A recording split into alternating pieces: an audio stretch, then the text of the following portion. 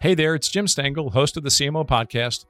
We're all marketers here, so let's be real for a sec. We all know that your website shouldn't be a static asset. It should be a dynamic part of your strategy to build your brand and drive conversions. That's marketing 101. But 54% of marketing leaders say web updates take too long. That's over half of you listening right now. And that's where Webflow comes in. Their visual-first platform allows you to build, launch, and optimize web pages fast. That means you can set ambitious marketing goals and your site can rise to that challenge. Learn why teams like Dropbox, IDEO, and Orange Theory all trust Webflow to achieve their most ambitious goals today at webflow.com. Want to drive greater success in social commerce? With Deloitte's latest creator economy research, you can. After surveying over 500 creators and 500 brands, our insights are helping CMOs and marketing teams harness the power of content creators. And not only that, but how to do it well. See for yourself by visiting cmo.deloitte.com today. I want you to tell us the first brand that you remember having an impact on you. Well, several quickly. Sorry. Don't squeeze the Charmin. Bounty is the quicker picker-upper. You can trust your card to the man who wears the star, the big white Texaco star. If you think it's butter, but it's not, it's chiffon. Obviously, I watched a lot of TV. Now you know why he's in marketing and advertising. Hi, I'm Jim Stengel, and I help major brands find their purpose and activate it, and the profits follow. For 7 years, I was the global marketing officer for Procter & Gamble, where I oversaw the marketing of hundreds of brands. You may not know it, but the CMOs, the chief marketing officers of all of your favorite brands, are trying to connect you with your favorite products and services through purpose. And on this show, I delve into how they do it. My guest today on the CMO podcast is Marc Pritchard, Chief Brand Officer for Procter & Gamble. And ladies and gentlemen, this one's a doozy. Marc took over my job at Procter & Gamble about 10 years ago, and this is the first time that Marc and I have been on stage talking about P&G, past, present, and future. The discussion is useful, a bit emotional, and made even better because Marc and I were in front of a live audience at the University of Cincinnati, Lindner College of Business. Here's my conversation with Marc Pritchard. So welcome, everyone. This is a first in many ways. It's a first. We've done the CMO podcast at a university live. So thanks for being here with us. We're here at the University of Cincinnati, Lindner College of Business with amazing students. Give yourselves a round of applause.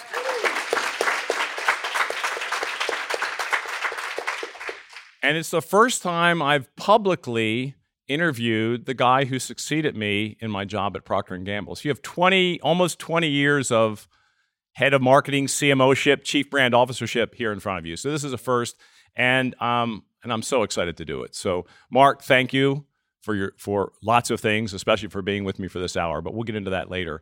The University of Cincinnati has always been a major feeder for Procter & Gamble, and it still is today, I believe, in all functions. So it's great to be here with future P&Gers.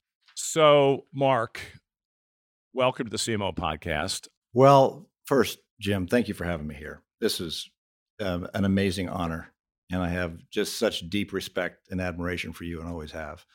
You know, Sir Isaac Newton said, if I can see further, it's because I'm standing on the shoulders of giants. And I'm standing on your shoulders. I'm blushing. Well, and for good reason. You know, you were a real pioneer. You pioneered digital media, where we had internships or an exchange with Google. You pioneered purpose-driven marketing. You pioneered the focus on elevating our creativity at Cannes. You were just a real leader. And so even changing the name is standing on your shoulders because you are a giant in the industry. So I thank you for having me here so I could share a few things. Thank you, Marc. Give Jim a round of applause. This guy's amazing.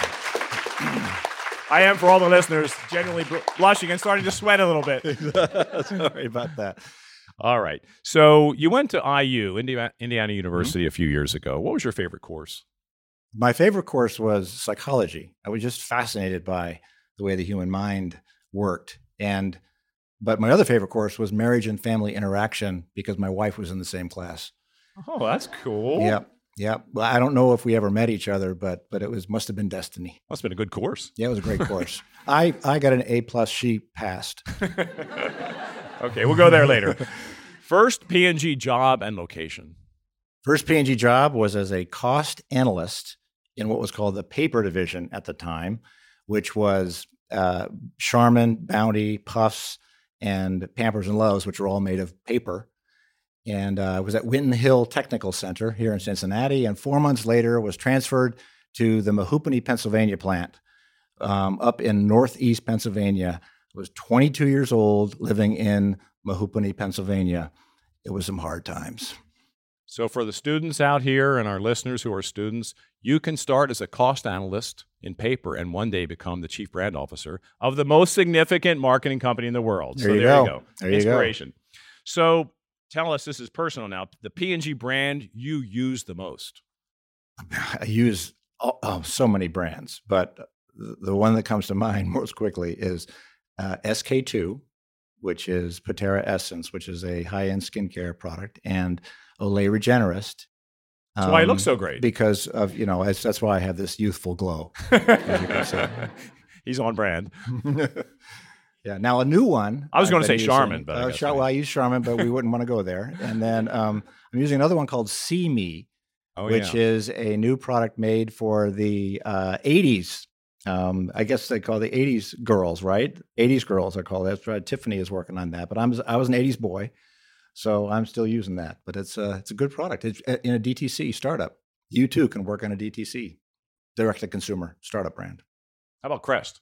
Crest, absolutely. Yeah, okay. Crest, Oral-B, Power Toothbrush, Bounty, Charmin, Puffs, Pantene, Head and Shoulders, Tide, Gillette. You're getting signals from the audience. Okay. Gillette. Oh, Gillette. Okay, got it. All right. Yeah. So your favorite P&G brand campaign of all time? 2. One is Easy Breezy Beautiful CoverGirl, because I ran the CoverGirl business for 10 years. And the second is the P&G campaign for the Olympics, proud sponsor of moms. My 2 absolute favorite. That'd be up there with me too. Yep. So biggest change in your role in the past 10 years? Oh my gosh. So when you came in after me to now, biggest change? Well, the biggest change has to be the exponential explosion of digital technology and digital media. Back even when you and I were working together, it was just on the cusp. It was a big deal when you sent people to Google to learn a little bit about search. And I went to after I started, I went to Silicon Valley, met Mark Zuckerberg, who was, I think, 26 at the time, sitting at the end of the table, didn't say much. They had 100 million users. They have 2.7 billion now. So it's a massive change in terms of how we build brands. And therefore, it's from mass marketing to mass one-to-one is essentially what we're doing. And that has completely changed the game. Best day ever at P&G? Best day ever was, there were a lot of best days, I have to say. So that's for sure. After 37 years, you have a lot of good ones. But one that really pokes out for me was when we saw the first Proud Sponsor of Moms campaign. It was actually, we got the Olympic sponsorship 108 days prior to the Olympics when they started. So we had very little time. And the Wieden and Kennedy folks came to me and said, we're going to give you 7 tips. An agency. Sorry, creative agency for those listeners who don't know. A very, very respected one. A great agency who had done a lot of work for Nike, and they said, listen, there's a few things you need to know. There's 7 tips we have. I only remember one. He said the Olympics are a world-class event with world-class athletes, and it requires world-class marketing. You will be judged. So I said, great, show us what you got. They came back. They showed us an idea, which was everybody else looks through the Olympics through the eyes of athletes. We look at the Olympics at P&G through the eyes of mom. And they showed us this spot was, it's a beautiful to insight. Their moms, they will always be kids. I got tingles and tears looking at that one, and I knew we had a winner. And it's been a great winner ever since. Just an aside, there's a lot of buzz in the industry about whether or not we need agencies. Why can't clients do all this work themselves? Why do you need an ad agency, a creative agency? And Marc just elaborated on why agencies are still important, because they bring you ideas that you might not think about. Absolutely. And they're professionals at it. If you ever try writing an ad someday, and you realize how hard it was. One of the things that we did when we grew up is we took agency internships. So you went and worked at an agency for 30 days. You really realize how much you need an agency after you do that. And they do. They bring brilliant work that you will never think about. So, Mark, I'm going to go off in the Olympic thing here for a minute. You got that meeting 3 months or so before, you had that meeting 3 months or so before the Olympics started, and you said yes, and you did it. You probably didn't have any projections on the ROI of that, or, so how did you have the courage to do that? So in some ways, it's trusting your gut that this is the right thing to do. And I think you just nailed it. It is. It's what in business and in life, you really have to trust your gut. You have to have the courage of your convictions. I knew the idea of doing the Olympics was a good idea for P&G because their purpose is to make the world better through sport. Our purpose is to touch and improve the lives of the world's consumers. It just made sense.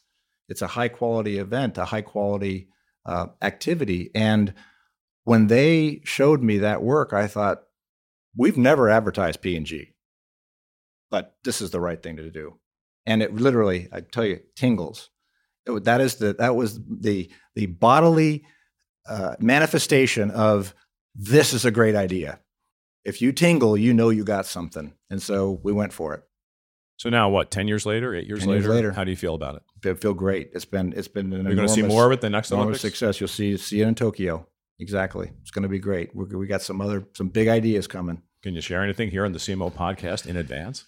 Nothing yet, but just stay tuned because you're just going to see a lot of new type of creative content. Because one of the things that we're doing, which I'm sure we'll talk about, is we're really blending the ad world with other worlds, with the world of film, music, comedy, entertainment, sports. It's a new way of bringing your brands to life, and we're really going to do a lot more of that for the Olympics. There's a new series P&G is doing on Nat Geo. If you haven't heard about it, I haven't seen it yet, but it looks really cool. It's magnificent, and it's a great example. Nat Geo tells great stories. Global Citizen is, anybody heard of Global Citizen? It's an amazing organization that is focused on activating global citizens. All of you are global citizens, and they're really focused on eradicating extreme poverty from the world by 2030, and all the causes of extreme poverty, like, believe it or not, climate change, lack of water, plastics in oceans that actually take people away from their livelihoods, gender equality, racial equality, criminalization of poverty. Our brands, Tide, Always, Charmin, Head and Shoulders, and our P&G brands are doing activities to improve the world in each of those areas. Global Citizen is partnering with us to make that happen. And so what we decided to do is shine the light on others doing those activities through this Nat Geo storytelling, and our brands get naturally integrated where it makes sense. It's a great way of storytelling and a great way for people to connect with our brands. So take a look at it. Every Thursday night, 8 o'clock, Nat Geo channel. Stay tuned. So, Mark, you're a glass half full kind of guy. Is there a worse day you've had at P&G? Yeah, I've had some tough business days that have been hard, but those are actually harder to dredge up. The worst day was the day we lost Sharon Cunliffe, who was one of our partners, 30 years, who worked for you for many years, and then worked for me. Sharon was a 30-year veteran who died of a heart attack at P&G, and that was an awful day. And I say that because people are really what matters most. Whatever company you'll join, it'll be the people that you'll remember the most. And so losing a colleague was a tough day, probably the worst day ever. But it also was a lesson for whatever company you choose to go with the people. That's why we got some amazing people right here who we will be friends forever. You and I, 12 years later, friends forever. That's a lot of the special sauce at P&G, which we'll talk about later. But I have to say, Sharon Cunliffe, I went to her service when she passed away, and I just remember saying to my wife as I left that, someday when we leave this world, I would love for people to be saying the kinds of things they were saying at her service. Mm-hmm. Just a remarkable human being who always brought humor and wit and love and herself to work. She brought herself to work. Didn't hold anything back. So great campaigns too. Yeah, just amazing. Terrific. Yeah. Okay, is there a question you want to ask me, Mark? I'm not sure I'll answer it, but anything you want to ask me during this podcast? Okay, that could be interesting. There's 2 questions I'm interested in. Okay, go ahead. We'll see if we answer them or not. One is, what are you proudest of as you look back at essentially your legacy at P&G? The second is, what do you like the most about what you're doing now? I think what I'm most proud of in terms of the legacy in P&G is what we've just been talking about. Mm-hmm. Maybe it's soft, but it's the relationships. Mm. It's the people. It's the feelings. It's, in my life after P&G, I'm still working with ex-P&G people. So it's, I don't know, it's a shared experience. You're here as students in a special program, meeting people. This is what you'll carry with you. So the fact that we're having the kind of conversation we're having today, that there's people in this room like Kathy Kaldemeyer and others, says everything about why I stayed at P&G. I thought I'd stay at P&G for 18 months to 2 years. My wife's a Californian. I'm from the East Coast. Cincinnati, here's this weird company. I'll come and get my brand manager stripe and leave. And I was really compelled because of the people. Yeah. And I think we're feeling that in the room today. Yeah, that's exactly that. So that's great. And then what I love about my work today is I can work 100% of my time with freedom on what I'm passionate about. And I tried to do that at P&G, but I know your job. You have other things pulling at you. Got a couple emails. But I like to help people find their purpose and bring it to life. And I can do that all the time now. Yep. And I love that freedom. That's awesome. That's great. So that's a great answer. Back to you. I'm going to use that answer someday. So I want to ask Mark, there are something like 15 million jobs in the marketing branding area in this country alone. It's a lot of people in a lot of jobs. A lot of people would say you have the best job of those 15 million. So I want to ask you, is it? And if it is, why? If it isn't, why not? I think it is the best job. I can't imagine a better job than this one, because I get to work on 65 of the most amazing brands, many of which I mentioned earlier. I get to work in a company. I'm privileged to be in a company that focuses on making the lives of people better every day. 5 billion people is how many people we touch, and has the values of that we have. I was just talking with Rob about John Smale and the values of integrity and teamwork and ownership and leadership and trust, and that is so foundational to how we operate. The people that we work with. And I just came back, went to China 3 weeks ago, met with that team, went to Latin America 2 weeks ago, met with that group. It's just meeting with people in different parts of the world and seeing the work that they're doing and engaging with them and consulting with them. That's just amazing. Then the ability to not only work on today, but work on tomorrow. Part of this job, what makes this job so great is I've got to constantly be with my team looking over the horizon and around the corner to say what's coming. So just as you did when you said digital's coming, and then mobile's coming, then YouTube's coming, and then Facebook's coming, and then Twitter's coming, and then now virtual reality is coming, and augmented reality is coming, and all these, data and analytics and technology and all that stuff, creative content partnerships, all those things you have access to, and that's what makes this job so amazing, and it's fun. Big part of my job is serving other people, and I love doing that. I love being out there and really focusing on what do they need to be successful. That's why I love my trips. I say, put me to work. Don't present to me. Don't just put me to work. Take advantage of the 37 years of experience I've got. Plus, I usually have somebody else like Pete Carter with me who's got another 37 years. So take advantage of that. And that's good. And then I come back and I see the work that they've done, and it's just amazing. So hard to top. Is there anything? It is a wonderful job. I know that. And you're doing a great job with it, which we'll get into in a minute. Is there anything that drives you crazy about it? Email. Can Google help you with that? I don't know. Well, email's got Gmail, so I don't think so. No, it's just email. it's just a lot. So that hasn't changed. That has not changed. No, it drives you crazy, right? And it's not like you can get an email and not respond to it because other people need to get their jobs done. So that's it. It's just that's the kind of stuff that, as you say, doesn't do it. But that's about it. Rest of it, it's all manageable. Yeah. We've all been there. You spend millions of dollars each year driving traffic to your company's website, and then the results come in and they're just not what you hoped. On top of that, 81% of marketing leaders say website ownership is a challenge. So what do? Well, you switch to Webflow. Let me tell you why. Webflow's visual-first platform empowers your team to own your company's most valuable dynamic marketing asset, your website.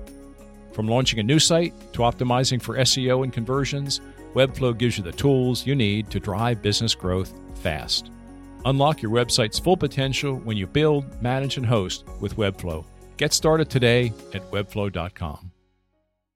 So you've had a remarkable tenure as Chief Brand Officer. You're going 10 years plus. And I just want for our listeners to say a few facts.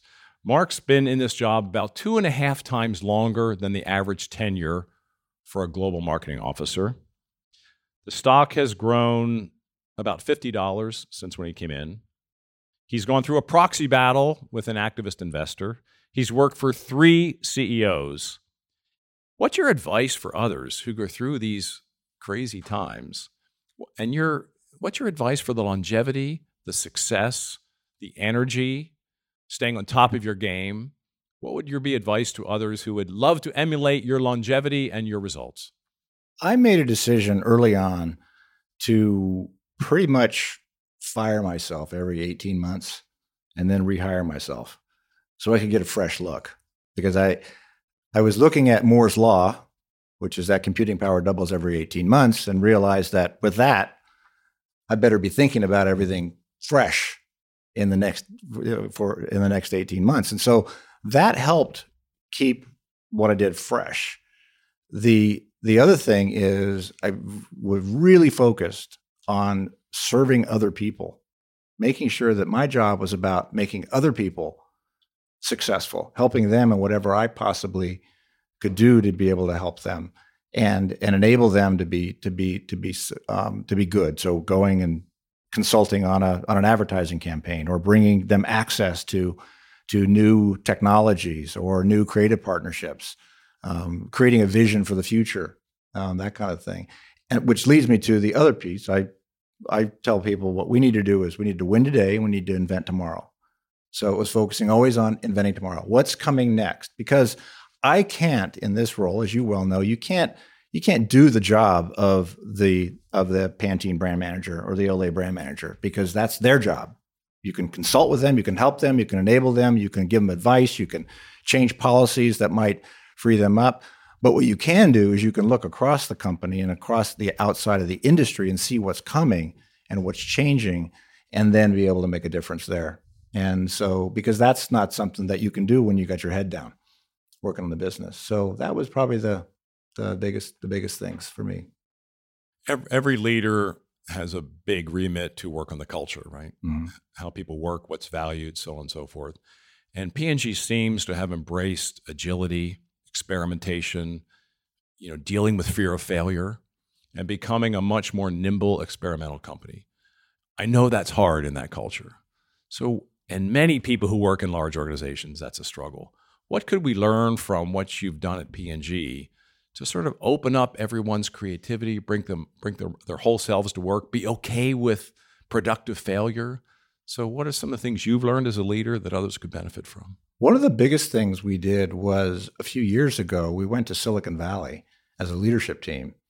And Kathy Fish, who is the R&D and Innovation, Chief R&D and Innovation Officer, and I were working on something called lean innovation. So we were studying the startup world because we knew that we needed to move on a faster pace. So we looked at the startup world, looked at Eric Ries, his book, Steve Blank's, and identified this approach for how to innovate, which is innovate like a startup. Get 2 founders, few people, 2 pizza team. A little bit of cash. A little bit of cash. Not much more. What's the problem you're trying to solve? And then iterate and experiment and recognize you are going to fail hundreds of times before you actually get the right answer, and there often is no right answer. That we brought that back, and we actually hired another company called Bionic to help implement that. They'd implemented it at several companies and implemented. We call it GrowthWorks. That has really been transformational. We now have 180 startups that are working. So that's direct. You're expecting that 150 of those probably won't work out. Probably not. They'll probably the evidence is that half of them get to the next stage, another half get to the following stage after that, and we'll keep working them. But that created a new culture for learning how to fail and pivot, as opposed to fail and stop. Mm-hmm. And then we also made it clear that there is a separation of jobs. One job to be done is to run the big $65 billion machine that touches 5 billion people on the planet every day with household and personal care products. That you need perfection, because perfection in cost and in safety and quality has to be there. So you need to take few risks there. That's big bucks. This other system, the GrowthWorks Lean Innovation System, is like a little garden. You can keep working that. So you need to fail in order to be able to move forward. And that's now pervading everything we do. And we're learning how to be able to apply that to marketing campaigns and to other types of things. So, for example, many of the creative campaigns that we come up with, now there's little risk, because what you do is you create a great creative campaign, and it might seem really wild. Let's put it online and see if people react to it. If nobody reacts to it on YouTube, it's not a good idea. But at least you didn't spend $20 million putting it on the Super Bowl. So if they react to it, you got a viral success, like the way Like a Girl was. We put Like a Girl online.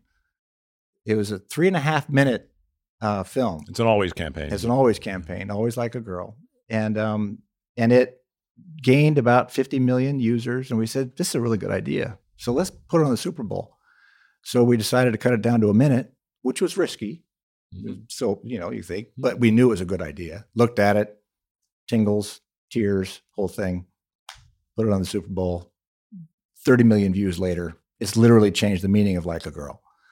19% of people thought it was a positive expression before we put it on. Now 76% of people think Like a Girl is a positive expression. That completely changed that. But that was based on these principles of learning, pivoting, and moving. So when I was at P&G, it was tough to fail, right? A failure can knock off your career. So how did you deal with that, making people okay with failure? We just have to, what we do now is we actually make it clear that it's necessary to succeed. If you go through your entire career without any failure, you'll never learn how to recover from a failure. Mm-hmm. And it was also the word pivot. Yeah.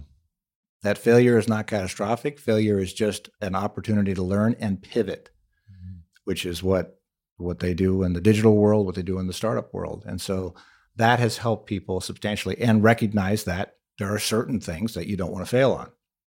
Right. You don't want to spend $100 million and fail. That would be a problem. Yeah. But you can spend $10,000 and fail and learn. Every leader who's been in our job at P&G, the head brand person, has brought a specialness. And you were very kind at the beginning of this podcast to talk about my specialness. When I started, Bob Goldstein was the head of marketing, and his specialness was his standard setting and in some ways, his toughness, his tough love. What's your specialness? Well, that's a weird question. I know it is. That's all right. Right. That's why I'm asking it. That's right. I remember, by the way, Bob Goldstein was great. Bob Goldstein would make us every 6 months put together all of our advertising. It was called a reel of advertising, the Goldstein reel. That's because it literally was a reel, a film that you had to do. And then you showed it to Bob, and Bob would basically give you coaching on how you can make it better every 6 months. So that was one thing. I mentioned your specialness. I think, the things that I hope I brought to the party have been to move us into the digital world, from building on your beginning and mastering digital technology, and really transforming from mass marketing with a lot of waste to mass reach and mass marketing with great precision. And that's done through data and digital technology. It's probably surprising to know that we've got a database of consumers of over 1 billion people. So that's a lot of consumers, and it's growing really rapidly. And that allows us to be able to analyze and precisely connect with people. We're reinventing advertising from still have core campaigns, but now merging the ad world with the film world and comedy world, and things like, I don't know if you saw Sunday Night Football and It's a Tide ad, the next generation of It's a Tide ad. I mean, that's some transformational creativity, and I really think that's great.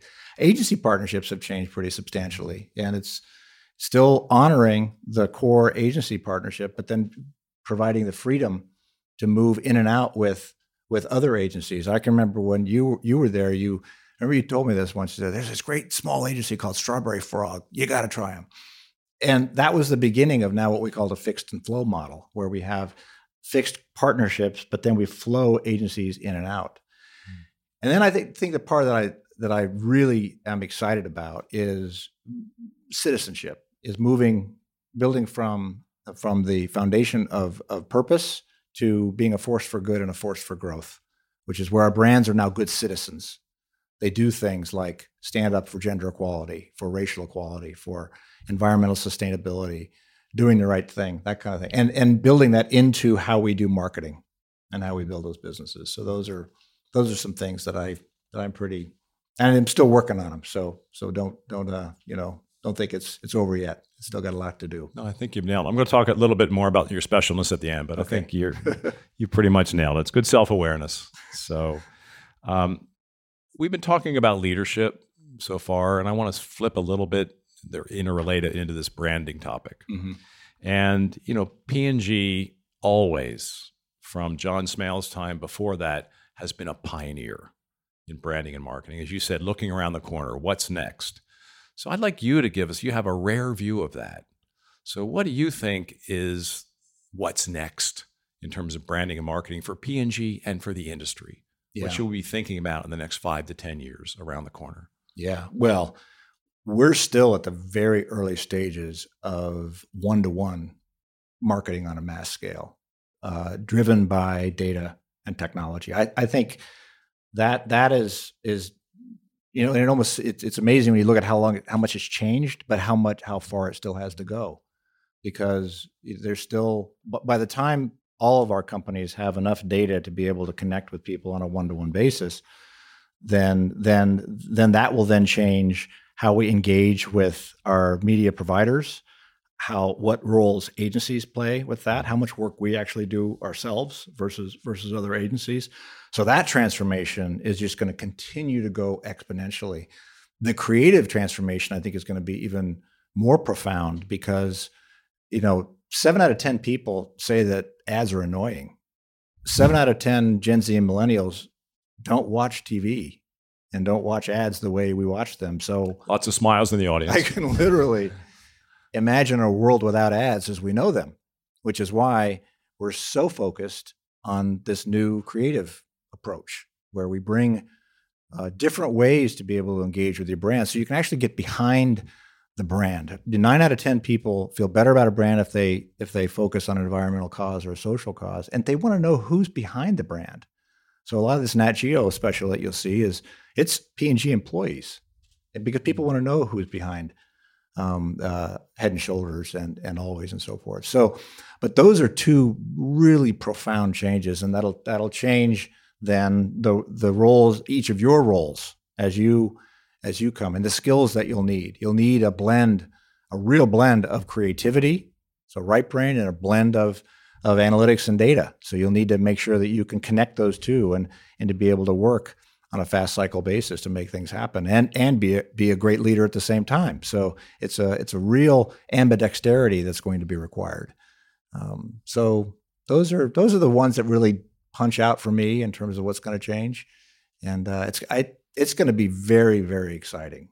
I mean, I think it's exciting now, but I think it's just begun. So one area that's changed is this idea of purpose, mm-hmm. right? It was kind of a fringe idea maybe 20, 25 years ago. It's now mainstream. Yeah. And you call it brands as a force for good, which I love that metaphor and that language. So if that is now how everyone is doing business, we've had the recent letter signed by the Business Roundtable about the role of a corporation. How do you differentiate on that now? If it's how everyone is trying to behave, how can one company or brand differentiate on force for good or purpose? Yeah. I think it's a great question, because purpose if you're not careful with purpose, it can become a very broad topic that doesn't have as much meaning as it needs to. Each brand and company has to really focus on what makes it special, and then what can it do uniquely as a force for good, and then translate it into a force for growth. And the reason why we say force for good and force for growth, if you're a force for good and you're not a force for growth, you're a philanthropy and a nonprofit. We're in the profit business. If you're a force for growth and not a force for good, you're a mercenary. So people are looking for both. You have to do both, and it's far more sustainable when you can do both. But back to the point around what you need to do is Always, who focuses on protection, can uniquely focus on how it can do something like end period poverty. End period poverty is a new campaign that they have. 20%, up to 20% of the young women in the United States skip school during their period because they can't afford adequate feminine protection. That seems like a third world problem. No, it's a first world problem. So they're ending period poverty with donating pads, and they're going to do it in 40 countries. That makes sense for Always to do that. SK2 is about changing the destiny of your skin, and about women taking control of their lives to change the destiny of their lives. So not being ruled by what they need to do when they're a certain age. They can change their own destiny. Ariel and Tide, which are some of our laundry brands, have done this campaign called Share the Load, which basically has men and sons doing laundry because they can share the load. That's a gender equality message. So all these things are important to uniquely find what makes your brand or your company special, and then differentiate. And then what will really differentiate is whether you're really doing it and going all the way. Always right now is also looking at their entire supply chain. They're making sure that they're giving a supply chain that is sound on every level, on equality, on sustainability. And that's what will be required. So you can't just say, back 20, 25 years ago, you say, yeah, I'm purpose driven. It was more of a campaign idea. It was a campaign idea. Now, substance. And the substantive brands will be the ones that win. And that, in my view, gives us a competitive advantage because we touch 5 billion people, because we have these 182-year-old values around integrity, and we have substance, and we make sure that we deliver. So it's about behavior over time, consistent behavior. Yep. So we have a lot of students in the room, a lot of student listeners. So Marc, it would be really cool if you could tell them what makes up a great brand person today. So for P&G, a great brand leader, what do they do? What are the characteristics? What are they great at? And then maybe the back end of that question, what would you like them to be greater at? Okay. What's the gap? Yep. First thing that pops in my mind is absolute unbridled passion for your brand. Love your brand. You are the founder of your brand, and that's the way you need to behave. Behave as your brand entrepreneur. Therefore, you're going to do everything you can in your power to make sure that this brand succeeds. Then what you need is the skills. You need the skills of envisioning, because you need to see where you want to take that brand. You need the skills of defining most importantly, who your consumer is that you're serving, and understanding everything you can about what they need and want. You need to define what your brand stands for, and that requires a level of creativity.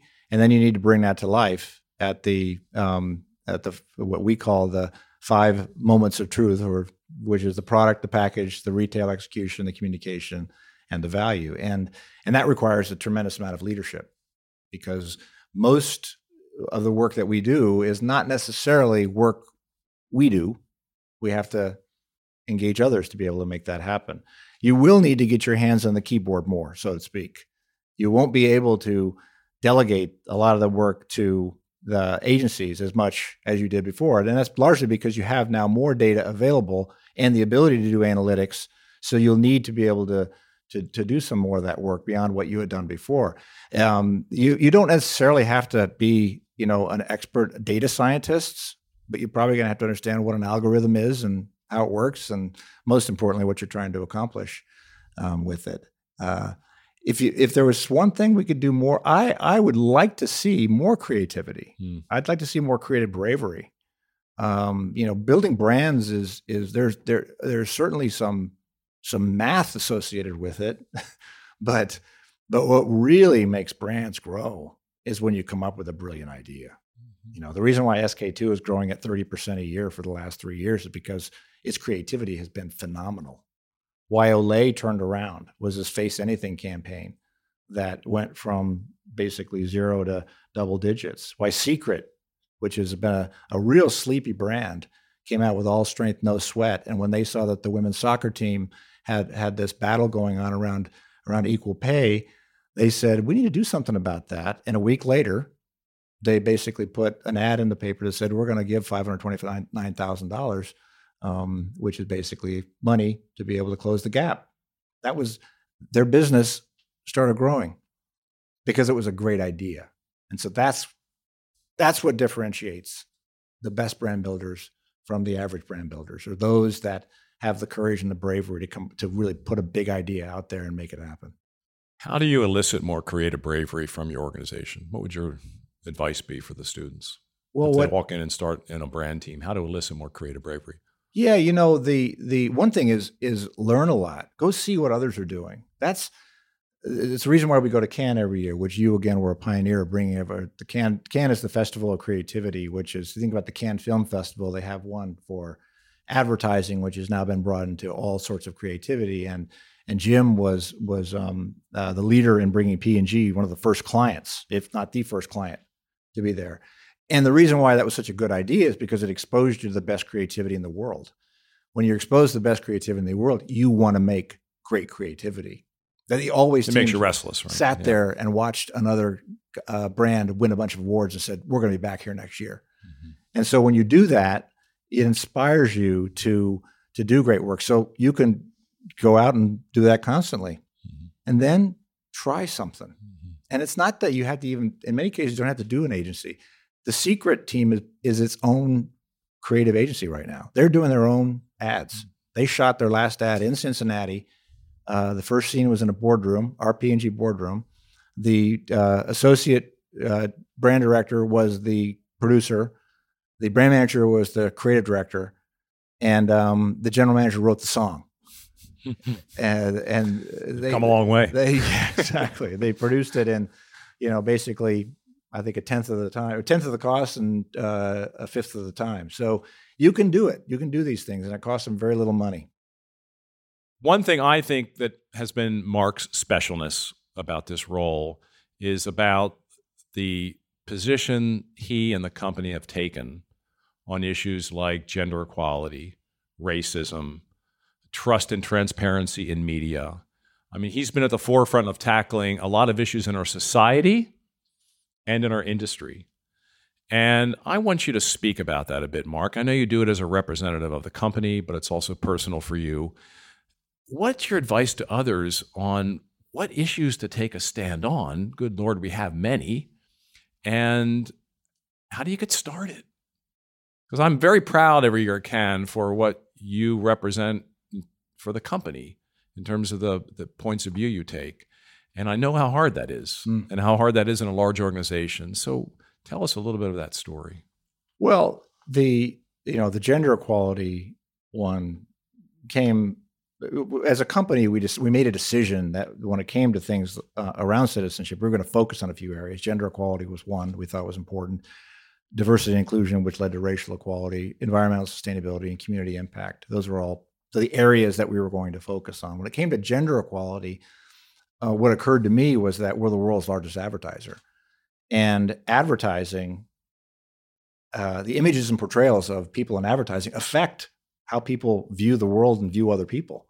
I mean, advertising embeds memories into your minds that then your mind categorizes things in order to create bias. And bias is a human condition. It's not a negative or a positive thing. It's a thing.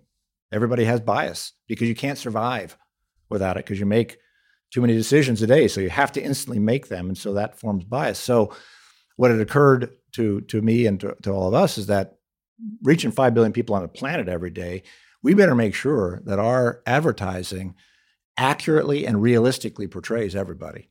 First started with women and men, then we went to race and ethnicity, sexual gender identity, ability. We're now looking at religion, age. You got to look at it's human beings. Mm-hmm. And by having an accurate and realistic portrayal, what that will do is then have people start to see other people as other people, not as some kind of a stereotyped or even objectified. Within that, or on top of that, we take a stand every once in a while, and we decide that time to take a stand. Now, it turns out, things like a Girl, they did a study that said it's outrageous that young women have this massive drop in confidence when they're at 13 years old. One is because of the hormonal changes that are happening, but two is the insidious phrases like you do that like a girl. That's an insult. We decided for the 10th anniversary of My Black is Beautiful, which is a brand that we have, we were going to go see what should we talk about? And when we recognized is that there's this talk that Black parents have with their children every day, which is the prejudice and the bias that they're going to face, which has been happening forever. We decided to shine a light on that. We took a lot of heat for that, by the way, too, but we kept going. Gillette, after the Me Too movement, after a lot of the changes, Gillette decided to take a hard look at its own advertising and take a stand on what is the best a man can be. What's the new definition of the best a man can be? Again, we took some heat for that, but we were steadfast in that because it was the right thing to do. So that's how we make decisions, largely based on listening, talking, understanding what the cultural context is, and then jumping out there and making that happen. For me, it's personal because 20 years ago I was at a spiritual retreat with my wife Betsy and our 3 young daughters, and the spiritual leader came up to me and said, I hope you know the good you can do, because business will someday be the greatest force for good in the future. And he said, not religion, not government, it's a business. So if you choose to do so, you can do a lot of good. And that was kind of this blinding moment of clarity for me. We had just done Easy Breezy Beautiful Cover Girl. Spokespeople were too young, too thin, too white. And we changed. Brought Queen Latifah in, brought much more diversity, and completely transformed what was the standard of beauty. That it wasn't this objectified and stereotyped look. And that was the first real instance of thinking what we do matters. And so that's why we've chosen to do what we're doing. And we're going to keep going. I mean, we're just scratching the surface. And you'd be surprised how little we spend on that kind of work, because it has an outsized impact, because it's amplified by others, because they recognize it's the right thing. And I want to talk about that. How do you want to be remembered for those you worked with? We talked about Sharon Cunliffe and how she was remembered after she left us. How do you want to be remembered when you step down from this role? I wake up every day and ask for the strength to be useful. That's my purpose in life. Be useful to others. And whenever I've got out of whack over my career and my life, it's when I'm not thinking about others. It's when I'm thinking about me. So when I start focusing on being useful to others, today I wanted to be useful to this audience, then that makes a difference. And that's how I hope people remember me. If that's it, then it'll have been a good life. What would you say is the key to success for today's CMO? If you said data, you wouldn't be the only one. At Deloitte, however, we believe data is only half of the equation. The other half, story. Because data is the language of business, but story is the language of humans. And we believe the most successful CMOs know how to harness the power of both data and story. To learn more about Deloitte's CMO program and how we can help today's CMOs succeed, visit cmo.deloitte.com. So we're going to turn to the audience for a couple questions, and I have one last one before we break up today. Please say your name and what you're studying at the university. My name is Jonathan Buck. I'm a marketing and business analytics double major. And my question is, you mentioned earlier about how we all stand on the shoulders of giants. So I was wondering if you could speak to a couple of the people who have been mentors in your life and throughout your decorated career. Well, in addition to Jim, the other one who I would call out would be Susan Arnold, who was my boss for several years and who was an extraordinary leader and passionate leader and brilliant marketer and just pushed me on every front and I think made a big difference. The other one is John Pepper, who is still an extraordinary leader, still constantly giving me input, advice, support. I love it. I look at John Smale. I didn't have as much interaction with John, but just the few moments that I was able to engage with John Smale, I just got a lot out of his integrity and his leadership. So it's and I also have people outside of the company. Marina Marr is a person who runs a major PR firm who's been a great advisor and mentor to me over the years. So plenty of people. It's almost countless how many people I would look at, and I encourage you all to be thinking of the same things and recognize that many of your peers are exactly that. I look at my friends down here who we spend a lot of time with, who make a huge difference in my life every day. Hi, my name is Erin Kelly, and I'm pursuing a degree in psychology and marketing. You recently cut quite a bit of spending and even made a statement about changing brands' relationships with agencies, and I know you even talked about taking more work in-house. And that's a big decision. So I was just wondering what led up to that decision? How did you make that choice? And any other insights you could give us on such a giant move? Well, the big move that came from there was a lot of digital media spending that we were increasing pretty substantially, and our business results were coming through. So I asked our media provider partners for data to help us determine what were we getting, and unfortunately at the time they couldn't produce it because they hadn't really built their systems in such a way that would to be media providers. I mean, much of the monetization of the Googles and Facebooks and Twitters of the world came from us working with them on creating an advertising model. They didn't build it that way from the start, so we needed to get that data. Once we got that data, we recognized that there's a lot of waste in there, so we needed to make some pretty significant changes. Now that worked with us because then we worked more closely with those providers to allow us to be able to get better performance, and that's helping us now restore a lot of that spending. The agency world was similar, a similar situation where we were spending just way too much money to be able to produce work, and we also were just a little concerned that we maybe weren't getting the full breadth of creativity that we needed. And as data and analytics came in, we realized we could do more. So we changed the model.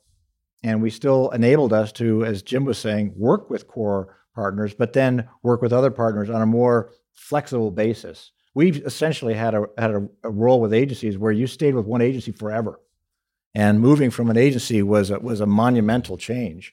We needed to give ourselves more flexibility, and that allowed us to be able to not only save money, but also improve the creativity. It's a pretty big change, and it's changing the industry pretty substantially. But they were just good business decisions, and to move forward. Hi, my name is Xiaoyu Gao, a typical Chinese name. So I want to ask you comment some P&G products on Chinese market, and then what is the future direction of P&G products in China? Oh, I'm glad you asked that. China is our number 2 market in the world and one of our fastest growing markets. We got into the business about 30 years ago. If you want to see the future, go to China. It is changing exponentially. 80% of our media spending in China is through some digital form, which is a complete flip from 5 years ago.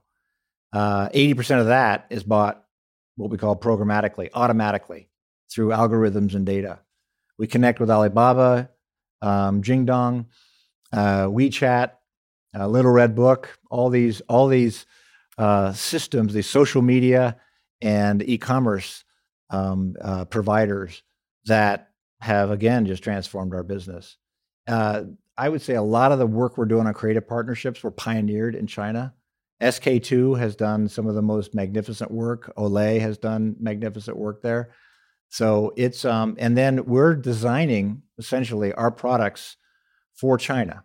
We because the requirements are such that we need to make sure that we're meeting the needs of the China consumer. But it's a pretty extraordinary world there, and I think China's gonna do a lot here in the world. So we better get cranking. Hi, my name is Benjamin Plotkin. I'm a first-year business undecided major here at the University of Cincinnati. And earlier you mentioned how in order to contribute to the longevity of your career, you would fire yourself every 18 months. Can you please expand on what you meant by that?